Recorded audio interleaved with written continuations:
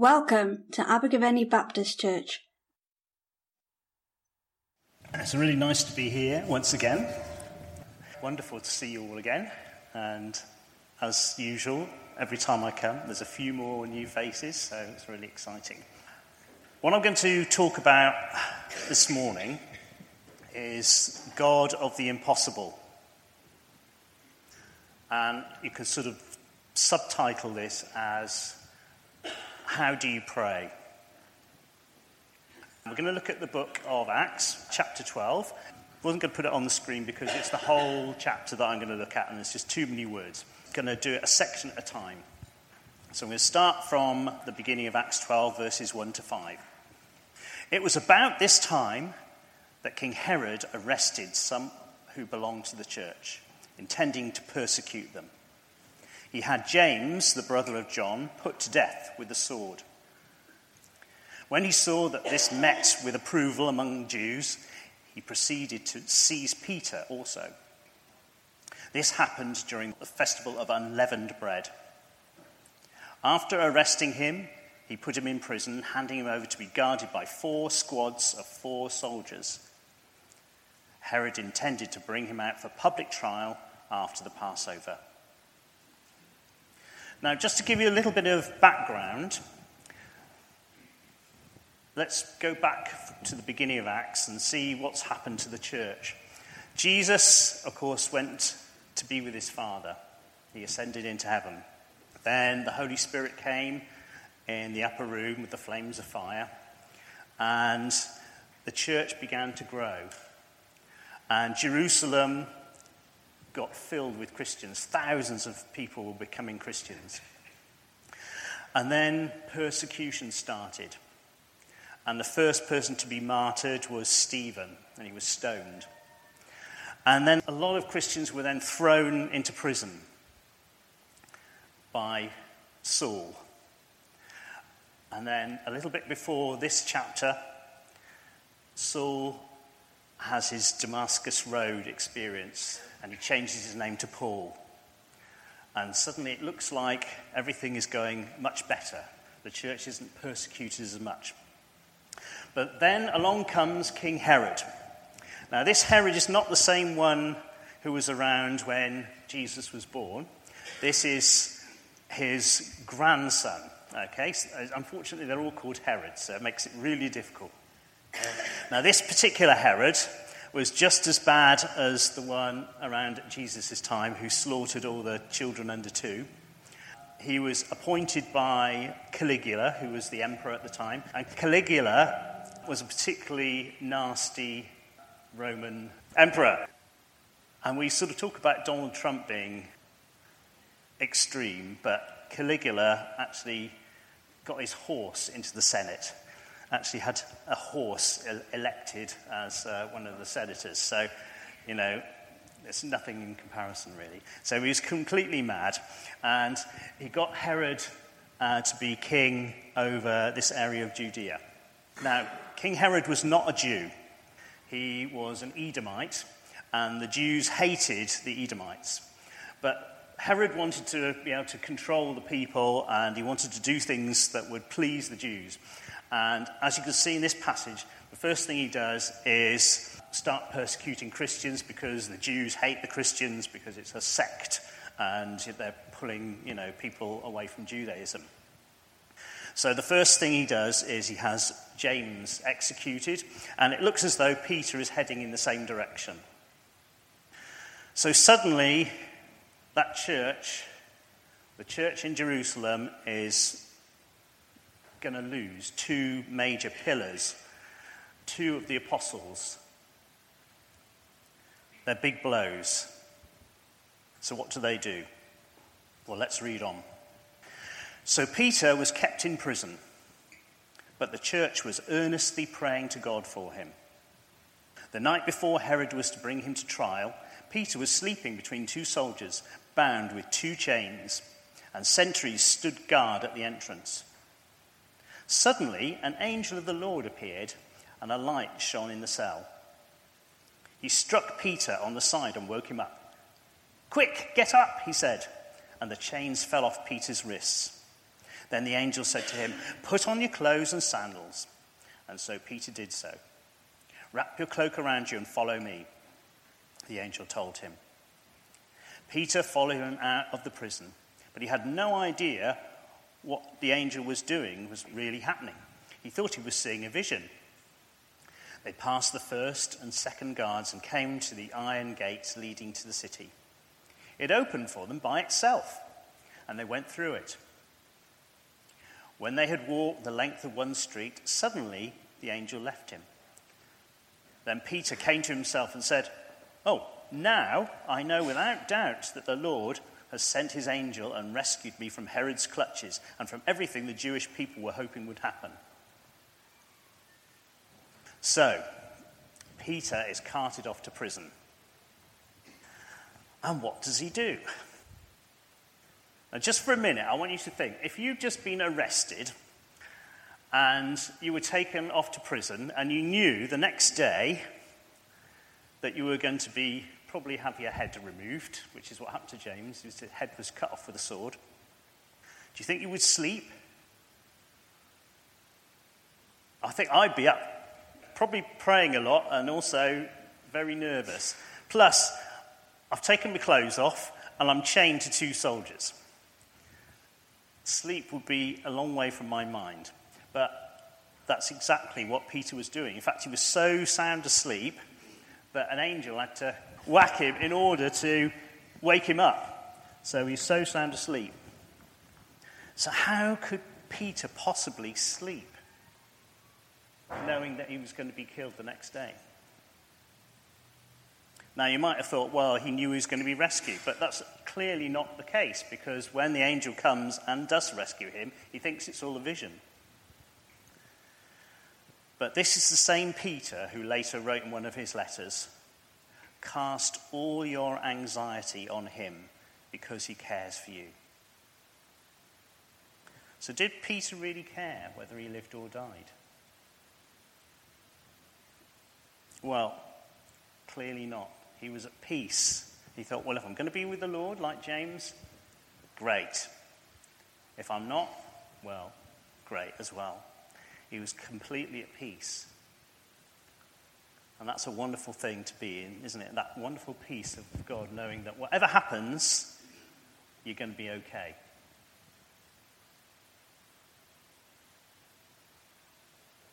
So, let's read on.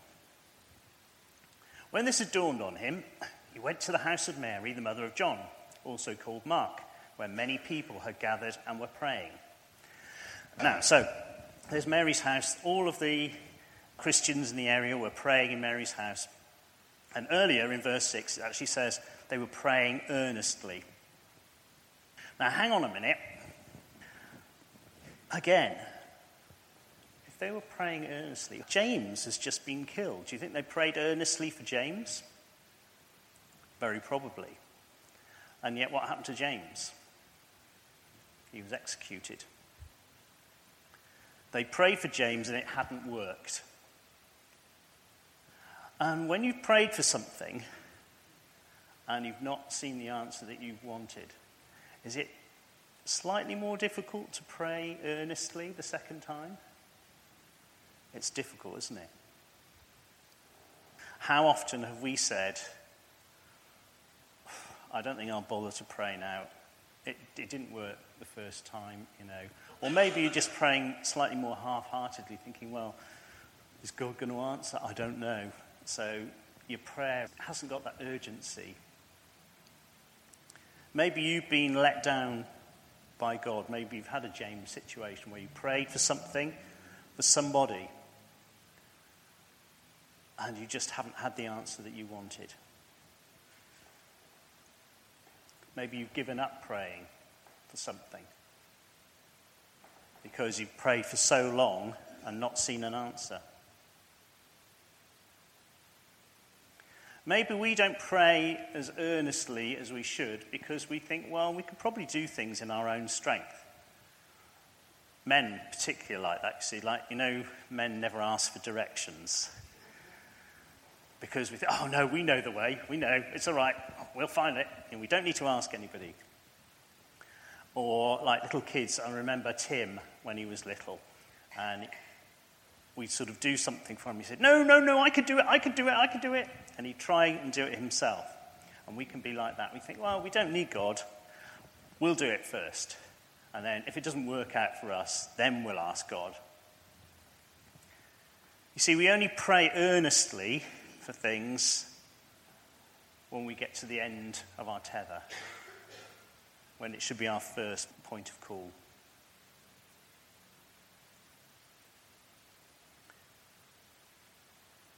But even Jesus needed prayer. You think, well, he's God. He doesn't need prayer.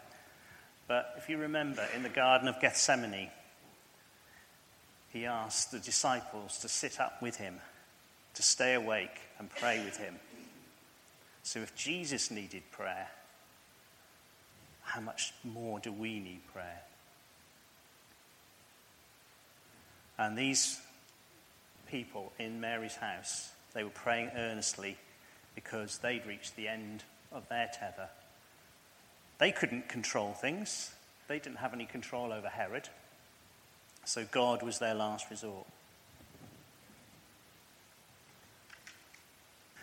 And sometimes, yes, God's answer is no.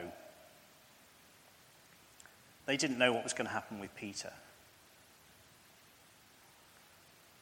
And when we pray for somebody and they die, or they don't get better, you feel like either God has failed or we have failed in some way.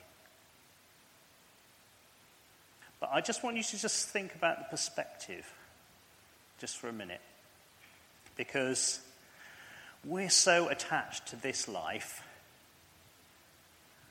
that when somebody dies, whether it's young or old, we think that's a failure. And yet, if we have eternity with the Lord, isn't that better than what we have now? And obviously for those who are left behind, yes, it is a loss. But for the person who has died, they've gone to be with Jesus. And that is so much better than what we have. And okay, God said no about James. He said, no, I am taking James home. But in a way, God was doing James a favor. He's saying, right, you've done everything you need to do. You're coming home to me. And he was there spending eternity with Jesus. So it's a privilege to be welcomed home. In fact, Paul said in 2 Corinthians, he preferred to be away from the body and at home with the Lord. So when we see somebody die, when we pray for them that they would get better, yes, God is sovereign, but it's not a failure. So they were praying earnestly, but were they praying all the same thing? Well, maybe some of them were praying for a quick death, just like James, where he had his head chopped off. Maybe some of them were praying for courage, or just the Lord would be with him so he wouldn't feel nervous. Some might have even been praying that he wouldn't get executed, that he'd just be staying in prison. Some were probably even thinking, I hope that doesn't happen to me. Because like when we pray sometimes, you think, oh, thank the Lord, it's not me in that situation. I wonder how many people are actually praying that Peter would be released. Well, let's see what happened. Peter knocked at the outer entrance, and a servant named Rhoda came to answer the door. She recognized Peter's voice. She was so overjoyed she ran back without opening it and exclaimed, Peter is at the door. You're out of your mind, they told her. When she kept insisting that it was so, they said, it must be his angel. But Peter kept on knocking, and when they opened the door and saw him, they were astonished. Peter motioned with his hand for them to be quiet and described how the Lord had brought him out of prison. Tell James and the other brothers and sisters about this, he said. and then he left for another place. In the morning, there was no small commotion among the soldiers as to what had become of Peter. After Herod had a thorough search made for him and did not find him, he cross-examined the guards and ordered that they be executed.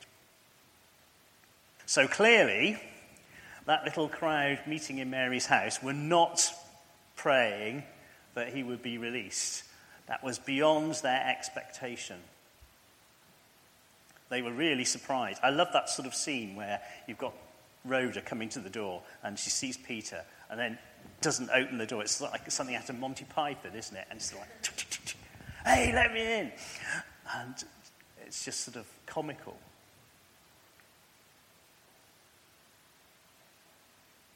But what I want to ask you this morning is, like those people in Mary's house, sometimes we tend to think of the early church as being perfect and all these wonderful things and miracles happening, and they're not like the people of today, but they're exactly the same. They had doubts. So I ask, how do you pray? Do you pray with faith, or is there an element of you, when we had the prayers just now, or when we pray for other countries, how many of you are just thinking, oh, well, we prayed for years for Syria or whatever, and things just seem to keep on getting worse. Well, I just pray that maybe things will just sort of settle down a bit. And although somebody at the front might be praying that the war would be resolved, that there would be peace in the country, a lot of you will be sort of going, amen, but thinking, I can't really believe that. I can't really believe that's going to happen. And I'm sure in the same way, in Mary's house, they were praying different things because they hadn't got the faith to believe God for much greater things. What do we pray when we pray for somebody who is ill? Do you pray that they will get completely better, or that they'll be relieved of a bit of suffering? And the older you are, the harder it's to pray, isn't it? Because you think, well, they're in their 80s, you know. Or with cancer, that's a tough one, isn't it? Because so many of us see, when we pray for people with cancer, nothing happens. I've got a good friend, Sue Morgan, who was a preacher. She used to preach a lot around in Mid-Wales. And we prayed for her. And she died within 6 months of having bowel cancer. And you think, just like those people in that church, well, why did God let that happen? And it reduces your faith, doesn't it, for praying for other people. So what is your expectation? In Ephesians 1 it says, there is an immeasurable greatness of power to those who believe. So I want you to think about what God is really like. This isn't a God who's like a doctor, who has limited abilities. This is a God who, as we said right at the beginning of this service, created galaxies, stars, atoms, the entire universe. The universe is so great that there are still stars out there where the light hasn't yet reached us. A vastness. And this is the God who we can pray to. The creator of the universe. And yet we reduce him, don't we, into some sort of, well, maybe God can do it. Oh, I'm not sure whether God can do it or not. James 4:2 says, you do not have because you do not ask God. See, we need to ask God for the impossible. He's just waiting for us to do that. And you don't actually need very much faith, because Jesus said, how much faith do we need? You should all know. A mustard seed. And a mustard seed is tiny. You see, It's not the faith that's the important thing. It's the fact that we remember who God is. And when we sing our choruses and our hymns about how mighty and great God is, that's real. Sometimes we just let the words just wash over us and we just sing the hymn. Look at the words. They're from Scripture. It's absolutely true. God is mighty. He is great. He does amazing things. But we've got to allow him to do it. And what happened in this situation? Well, maybe they weren't praying that Peter would be released, but God did it anyway. And that's God's grace, how wonderful he is. So don't limit God. I want to tell you a little story, which is true. When we were students, Trace and I were asked to leave our flat because the landlord wanted to sell it, and they were doing up all these buildings. This is in Bristol. Originally, when we moved in, the rent was about £140 a month. And at that time, trying to find a flat that was that amount or cheaper was pretty well impossible in Bristol because the house prices were going up, the rents were going up. And we thought, trying to find somewhere is going to be really difficult. And we were around having a little home group, and some other people in our home group had prayed for a flat. And they said, be really specific about what you want, because God says, ask for his best, and he will give you his best. So we thought, well, because we were two art students, and we were about to finish art college, and we wanted a room in the house so that we could actually turn into our studio where we could work.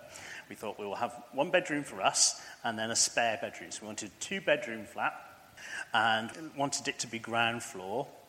And the people who we'd been talking to said, well, we prayed for a pear tree and an apple tree.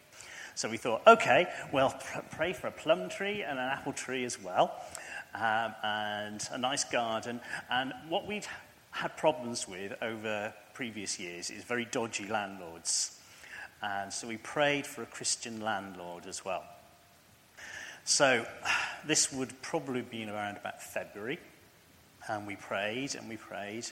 And we thought, well, there's no point in actually going out and looking for these places because they just don't exist. So newspapers, we just prayed that God would provide something. And all this time, the other residents in the house had moved out. It was just us in there. And all the electricity had been cut off to the rest of the house. It was just our flat. And at one point, we had a string of light bulbs going all the way down the stairs so that people could find their way up to our second floor flat. And they were cleaning up the stonework on the outside, and the damp was getting into the flat and crinkling all our books and stuff. And then they started working on the flat above, and all the dust came through the ceiling, so everything got covered in dust. And we were beginning to lose heart. And then probably around about September time, the landlord knocked on our door. And he said, I really need you to move out, but I'm just about to sell it on to another agency, but this particular flat I was showing to an elderly couple, and there's a couple of steps in this flat, so they didn't want it because they have to keep doing these 2 steps all the time in the flat. Would you like to come and look at it? So we thought, okay. So we went and looked at it, and it was a ground floor flat, and it had 2 bedrooms. It had a garden, and in the garden was a plum tree, an apple tree, and a pear tree. And when the house was finally sold to the agency, the people who bought the house were the Reverend Such and his wife, Chris and Wynne. And they were a lovely couple, and they eventually moved in upstairs. We moved into the flat. Perfect answer. Now, at the time, the rent was £180. And we thought, well, that's sort of pretty much the same, a bit more than we asked for, but sort of God's mainly answered the prayer. But in those days, your rents were registered with the local authority, and they were in the process of doing that. And when the rent actually came back registered, it came in at £136. a month. So £4 cheaper than what we had. So at the same time, which I didn't mention, was we were also praying for some transport because we didn't have anything. Neither of us could drive, but we wanted to get around Bristol. We hoped to buy some bikes, but we didn't have any money. But because the landlord wanted us out, he had to pay us compensation. So he paid us £1,000, which we bought 2 bikes with. And so we had transport as well. So all in all, God answered every part of that prayer. So ask for God's best, and you will receive God's best. Don't grow weary of prayer. Now, you might have thought, well, that's the end of the story in Acts. Peter's been free, but hang on, Herod's still around. Surely he can just come and arrest Peter again, because Peter's been arrested more than once. But one thing you learn with God is that he is in control, ultimately. And if you stand against Jesus, then you lose. And this is what happens. Then Herod went from Judea to Caesarea and stayed there. He had been quarreling with the people of Tyre and Sidon. They now joined together and sought an audience with him. After securing the support of Blastus, a trusted personal servant of the king, they asked for peace because they depended on the king's country for their food supply. On the appointed day, Herod, wearing his royal robes, sat on his throne and delivered a public address to the people. They shouted, "This is the voice of a God, not a man." Immediately, because Herod did not give praise to God, an angel of the Lord struck him down, and he was eaten by worms and died. But the word of God continued to spread and flourish. So, God reversed the tables. James was killed. Peter was arrested. Peter was freed. Herod was killed. So when we trust God, we know that he is ultimately in control. I want you to just remember this one thing. In Luke 18, Jesus encouraged the disciples to pray and not give up.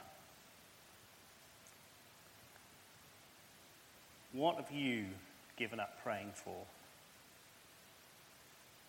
Are there things that you prayed for a long, long time and not seen an answer?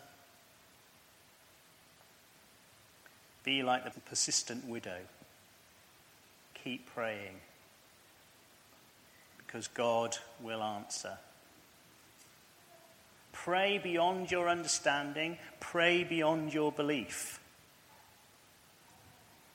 Believe in God, the God of the impossible. Let's pray. Lord Father, it's so easy to put you in a box and limit you. Lord, it's only when we reach the end of our tether that we call out to you earnestly. But Lord, I pray that you would encourage each one of us to come to you first. Lord, help our unbelief. Help us to remember that you are an all-powerful, mighty God, that we can ask you for your best. Lord, we don't have to sort of scrabble underneath the table for little morsels, little crumbs. You just want to give us your best, Lord, because you love us. Help us to be bold in what we ask for. In the name of Jesus, amen. Thank you for listening to our podcast. For more information about Abergavenny Baptist Church, please visit our website at abergavennybaptist.co.uk.